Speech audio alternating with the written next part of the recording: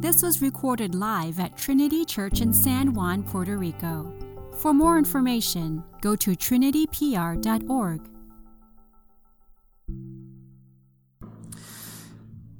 He is risen. This is Easter Sunday, Resurrection Day. It is the greatest holiday on the Christian calendar. Now, don't get me wrong, we love Christmas, right? I mean, we love Christmas. It's where Jesus came to, where we celebrate that Jesus came to be incarnated, came as a baby to live among us. But Easter holds a special place, holds a very special place in Christian history and doctrine. And today I hope to explore that a little bit. To open, I'd like to share a story. Cynthia Stafford was a woman who lived in California. She was raising 5 children who were not her own. They were her nieces and nephews, so they were her brother's children who was killed in a drunk driving accident. So she was single parenting 5 children that she suddenly inherited, and life was difficult. It was difficult financially. It was difficult logistically. There were many things about her life that had been utterly changed by this particular moment. But also in 2007, she won $112 million in the California lottery. And on that day, her life changed again. Now, I don't know everything that she did with the money, right? I do know that she started a business and was able to send some of the kids to college, because that's what the news article that I read said about it. I don't know her personally, but I do know that on that day, the context of her life changed, where once it was, I don't know how to get through this next day. There are simply ends that are not going to be met.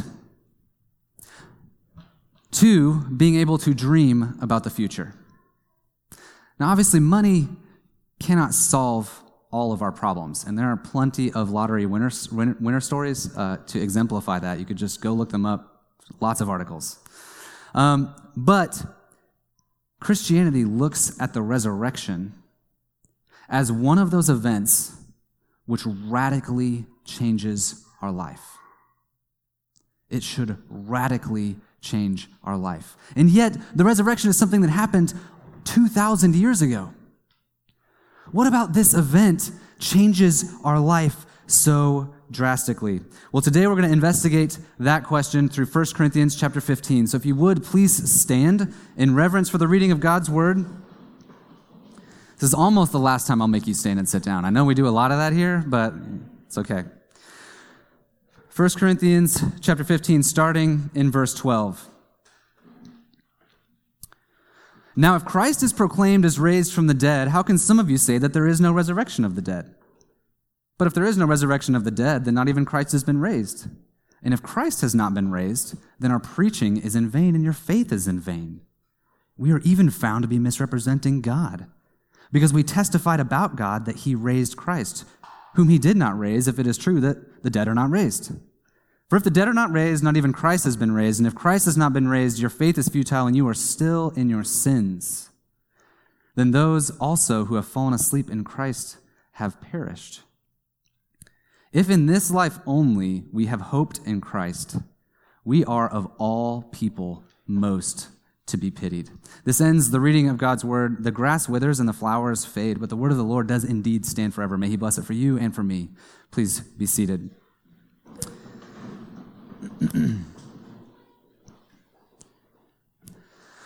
So we're exploring this question of why the resurrection is such a significant event in our lives that Paul would say that we are above all most to be pitied if it's untrue. Paul mentions a lot in this passage, and I'm sure I could preach probably 10 or 15 sermons over this passage, and we still have new things to discover. That's the amazing part about God's word. But we're going to focus on 3 areas. So for you note takers, it's a fruitful faith, a clean conscience, and a different narrative. So the resurrection of Christ, according to Paul, changes our life because it gives us a fruitful faith, a clean conscience, and a different narrative. So the first is a fruitful faith. There are certain things that we want to be fruitful or to be productive.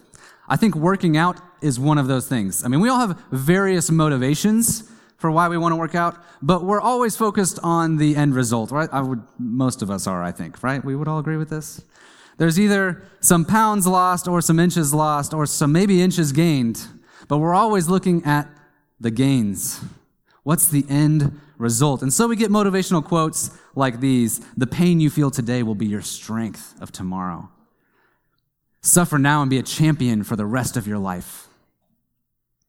But sometimes we recognize that, like, man, these kind of focus on the ends distorts some of the means, and we can have this tendency to become like obsessive and actually destructive to ourselves. And so then we end up with quotes like these: the only bad workout is the one that didn't happen. Now, we understand that in the right context, and the person experiencing the right thing, these motivational quotes can be just that: highly motivational. They can drive us to pursue that thing. They can encourage us that it is in the day-to-day action that forms us into the kind of person that lives a healthy life. But the question resounds when we kind of look at how we work out is how are we going to measure growth? How are we going to measure productivity? How will I know if I've been productive? And the question for Paul, if you look in verses 14 and 17, this productivity of faith. How are we going to measure the productivity of faith? In verses 14 and 15, he says that your faith without Christ's resurrection is vanity. It's vain. It's purposelessness. It's unproductive. Your faith is useless if Christ was not raised from the dead. Now, the resurrection's kind of unbelievable, right? Like, you guys know anybody that's risen from the dead? Like, it's not something that we experience. We would hear that and be like, somebody rose from the dead? And there have been many people who have tried to take Christianity and they say, you know what, actually, it doesn't really matter if Christ rose from the dead. If you have faith in the life of Christ and you follow after him and how he lived, then the same ends are achieved. That's not what Paul seems to think. Paul seems to think that the resurrection of Jesus Christ is absolutely fundamental to our faith. And that without the bodily resurrection of Jesus Christ, our faith is meaningless. So what is it about the Christian faith that necessitates the resurrection? The book of Hebrews describes faith this way: it's the assurance of things hoped for, the conviction of things not seen. Paul is saying in 1 Corinthians that our faith should primarily be placed in the assurance and conviction that Jesus Christ rose from the dead. That's what it means to have faith. I believe that the tomb is empty, that we won't find his bones. Why does this make our faith more productive instead of unproductive? Like, why can't we have a productive faith without it? Well, we believe that Jesus lives now, and that your faith tends to root you in something for the energy that you're going to find to do the things that you want to do. And so we often try to root ourselves in lots of different things. Sometimes it's ourselves and our own self-motivation, but if, barring Jesus' return, we're going to die. We are dying beings. Sometimes we root it in other dead people. And just like any vine, as the gospel writer John will say, like, we're connected to the vine, and that gives us life. Any vine that's connected to something that's dead will not bear fruit. In order to bear fruit, you need to be connected to something alive.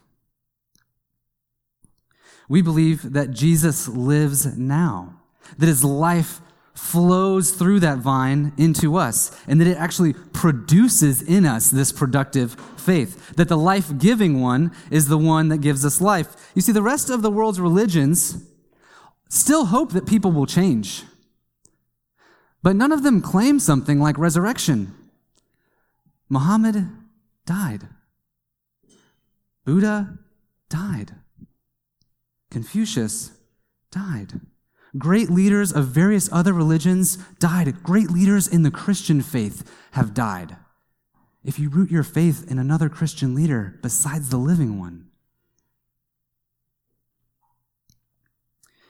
Christianity says that fruit comes, life-giving fruit comes, because it is rooted in the living one. Jesus' body isn't here. We won't ever find the bones. And this life that flows through us bears certain kinds of fruit. And Galatians will describe it this way.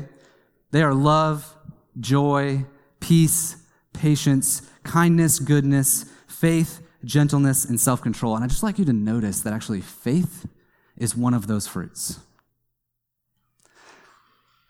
Paul seems to have this idea that our faith is gifted by and rooted in the one that it's connected to. And this one that came to rescue us grows this faith that connects us to him, and so produces these changes in our character that are actually produced not from an ability of just trying to be a better person and merit God's love, not because we're just trying to be assumed into the divine or reach some state of utter peace, but because we are connected to one whose life overflows, and it overflows into us, and then we overflow out into the world. That's Paul's understanding of a productive faith. Even when we make mistakes, even when we sin, by God's grace, we go back and we have the ability to say, I messed up, to own that response, and so spread more love into the world, instead of doubling down on our own version of events and thinking that we did everything right.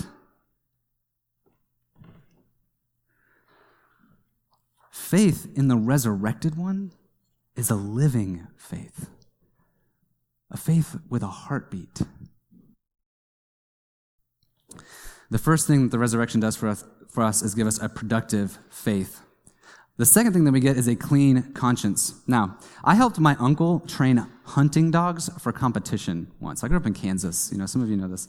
Okay, so I didn't really understand what I was doing. I was a teenager, 16 or 17. I went out with him. He'd give me a bag of dead ducks and then blank 22s. And then tell me where to hike out to. Kansas is flat, so you can just see forever. So just, that far, a couple hundred yards. Sometimes it was snowing. Sometimes I'd cross a creek and some other stuff. It was kind of messy business. I'd stand out there, and then I would wait for his signal. And then I would take one of these ducks and throw it up into the air, and then fire the blank 22 when it was at the apex of its thing so that it would fall to the ground. Now, the dog was supposed to wait, because it's being entered into competition, right? It's supposed to wait for my uncle's command before it runs to chase the duck. But there's one particular dog that had a problem with braking, and so it wasn't waiting for the command. Now, the solution that my uncle had was violent but pragmatic, which was giving a 50-foot rope or chain that was anchored to something that wasn't going to move. And so when that dog broke and it ran, it got to full speed, about 50, and then hit that anchor and then didn't go anymore. That chain held that dog back from what that dog was made to do. And eventually, the dog learned not to break. Now, I'm kind of using an obscure part of the story because that chain was holding that dog back from what it wanted to do, from what it wanted to be, what it was made to be in some sense. We're coming in as human beings and training this dog to do something else, and that's fine, But what that dog was made to do was go get that duck. In verse 17, Paul says in our passage that we have something that's holding us back from who we were made to be. He says that if Christ has not been raised, we are still in our sin. And our sin has chained us. It's bound us to death in a particular way. And one way that sin does this is by continuing to pour upon us a stained conscience. Now, this kind of happens in two ways. We have a stained conscience because of the actions that we ourselves have done. We've recognized that we have perpetuated horrors in this world. There's things that haunt us about what we've said to people, how we've treated people, usually the people that we love most. The other way is sometimes we've experienced the horrors of the world. There have been things done to us that we would tremble to name. There's a pain and hurt in the world, and it chains us. I don't want to undermine the reality of sin, pain, and suffering in the world. And if you weren't here on Good Friday, we talked a lot about that reality. But my goal today is to talk about how that reality is fixed and how we become unchained. And the question was whether or not what Jesus did on that cross was going to be sufficient. Like we say that Jesus Christ died to forgive us our sins. And on Friday, we talked a little bit about what forgiveness means. It means absorbing the losses. When you say, I forgive you, you say, I choose not to bring these up anymore. I'm going to absorb that pain and that hurt. Well, what did absorbing the pain and the hurt look like? On Good Friday, it looked like death on a cross. Now, the question was, the reason that death holds us is because that suffering isn't enough. It's chained us. It's not good enough to actually pay for the wrong done. And so the question for Jesus was, not just was he going to die for our sins, but was he going to rise?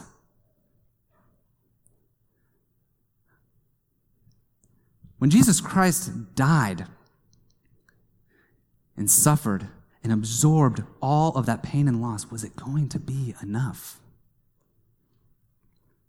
And in case you've missed it, he is risen.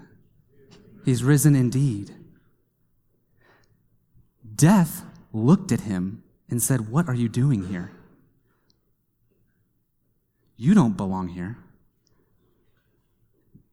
And old Christian theologians will say that death spat him back out, like Jonah was spat out of the whale. Like death looked at him and was like, "That's wrong. You can't be here."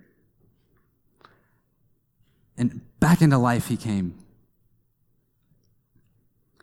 Death no longer had any claim over him because there was nothing left to absorb. He was successful because he's no longer in the grave. Now our consciences can be unchained from those sins, both the ones that we have committed and those ones done against us. And please, I do want you to hear, it's not an easy process.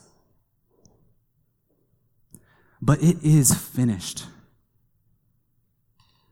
It is done, and it is complete. So because of the resurrection, we have seen that our faith is productive and our conscience is clear because Christ rose from the grave. But there's one more area for us to consider, and that's that we have a different narrative.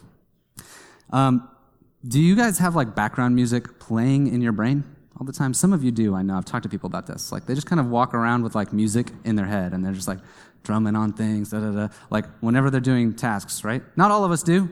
But some of you do. You guys know what I'm talking about? If you don't, then you can also think of like movies and montages. There's like these themes that are created in movies that help like set the mood, right?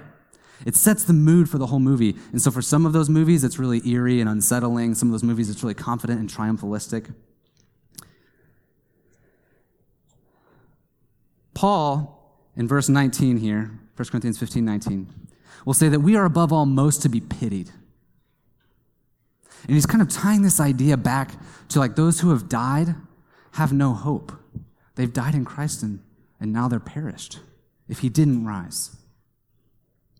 Because for Paul, the resurrection means that the background music of the world has changed. See, the biblical idea is this, and this is what Paul is drawing on, is that the background music of the world is actually quite morbid. And if we would somewhat agree with this if we're honest with ourselves. Like, this life is really all that we have. It's why we feel so much sorrow, for instance, when we have to choose like one college major over the other, or certain doors close and we're never going to be able to go back because that opportunity has passed and that ship has sailed. Because this life is all you've got. We try to accumulate as much stuff as we can because this is all we've got. I mean, we might believe in some sort of afterlife, don't get me wrong, and it might be spiritually amended, wherein we're no longer human, but we kind of become something else. Like maybe we're reincarnated, or we become part of the divine, or we become like these spirits that just kind of float into nothingness. But you, as you know yourself today, dies. And it's over. I think we believe that Christianity follows similar principles in these. We just kind of like import them. And sometimes we just like double down on them. It's like, oh, when we die, we're going to become angels. I would encourage you to go find that in Scripture. We don't become angels. That's not our end. It's not what we're supposed to be doing. But somehow that crept into our Christian psyche. And so we're just I don't know, we become angels later. And you're no, you don't become angels. There's already angels. We subconsciously believe that we're actually supposed to be liberated from our bodies. So we normalize death because we believe that that's what God actually wants. And honestly, I think it's probably an escape from the sorrow of death. We look at death and all of its horror and we say, well, the only way that I can make sense of this is that this is the way that God wanted it to be.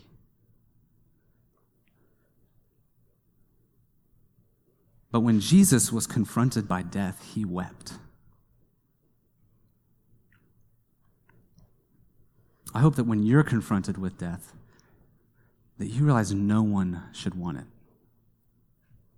Even after a life ends with a great deal of suffering and pain from some chronic illness, we might view it as some sort of mercy, but really we're sorrowful that such a plague existed.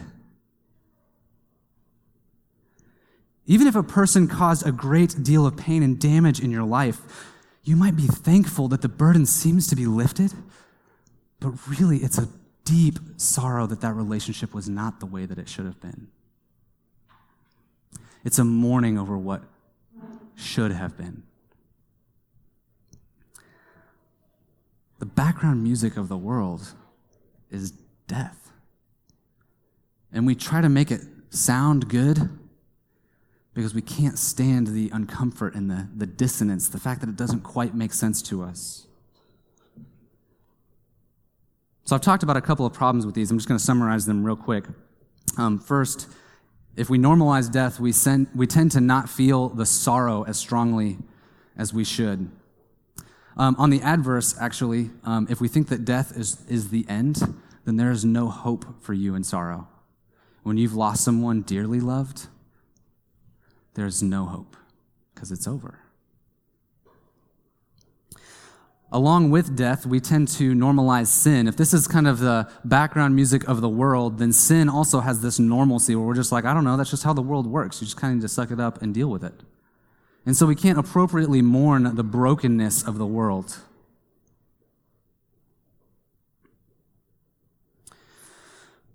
One more, in making the spiritual the ideal, we denigrate our bodies. As if God cared very little for these meat suits. I think I've heard someone describe them once, which I was ooh. But the description nonetheless. As if God didn't care for them. But, with Christmas and Easter, our two high holidays, I'd like you to think very carefully about what God came to do. Be in a body and resurrect a body.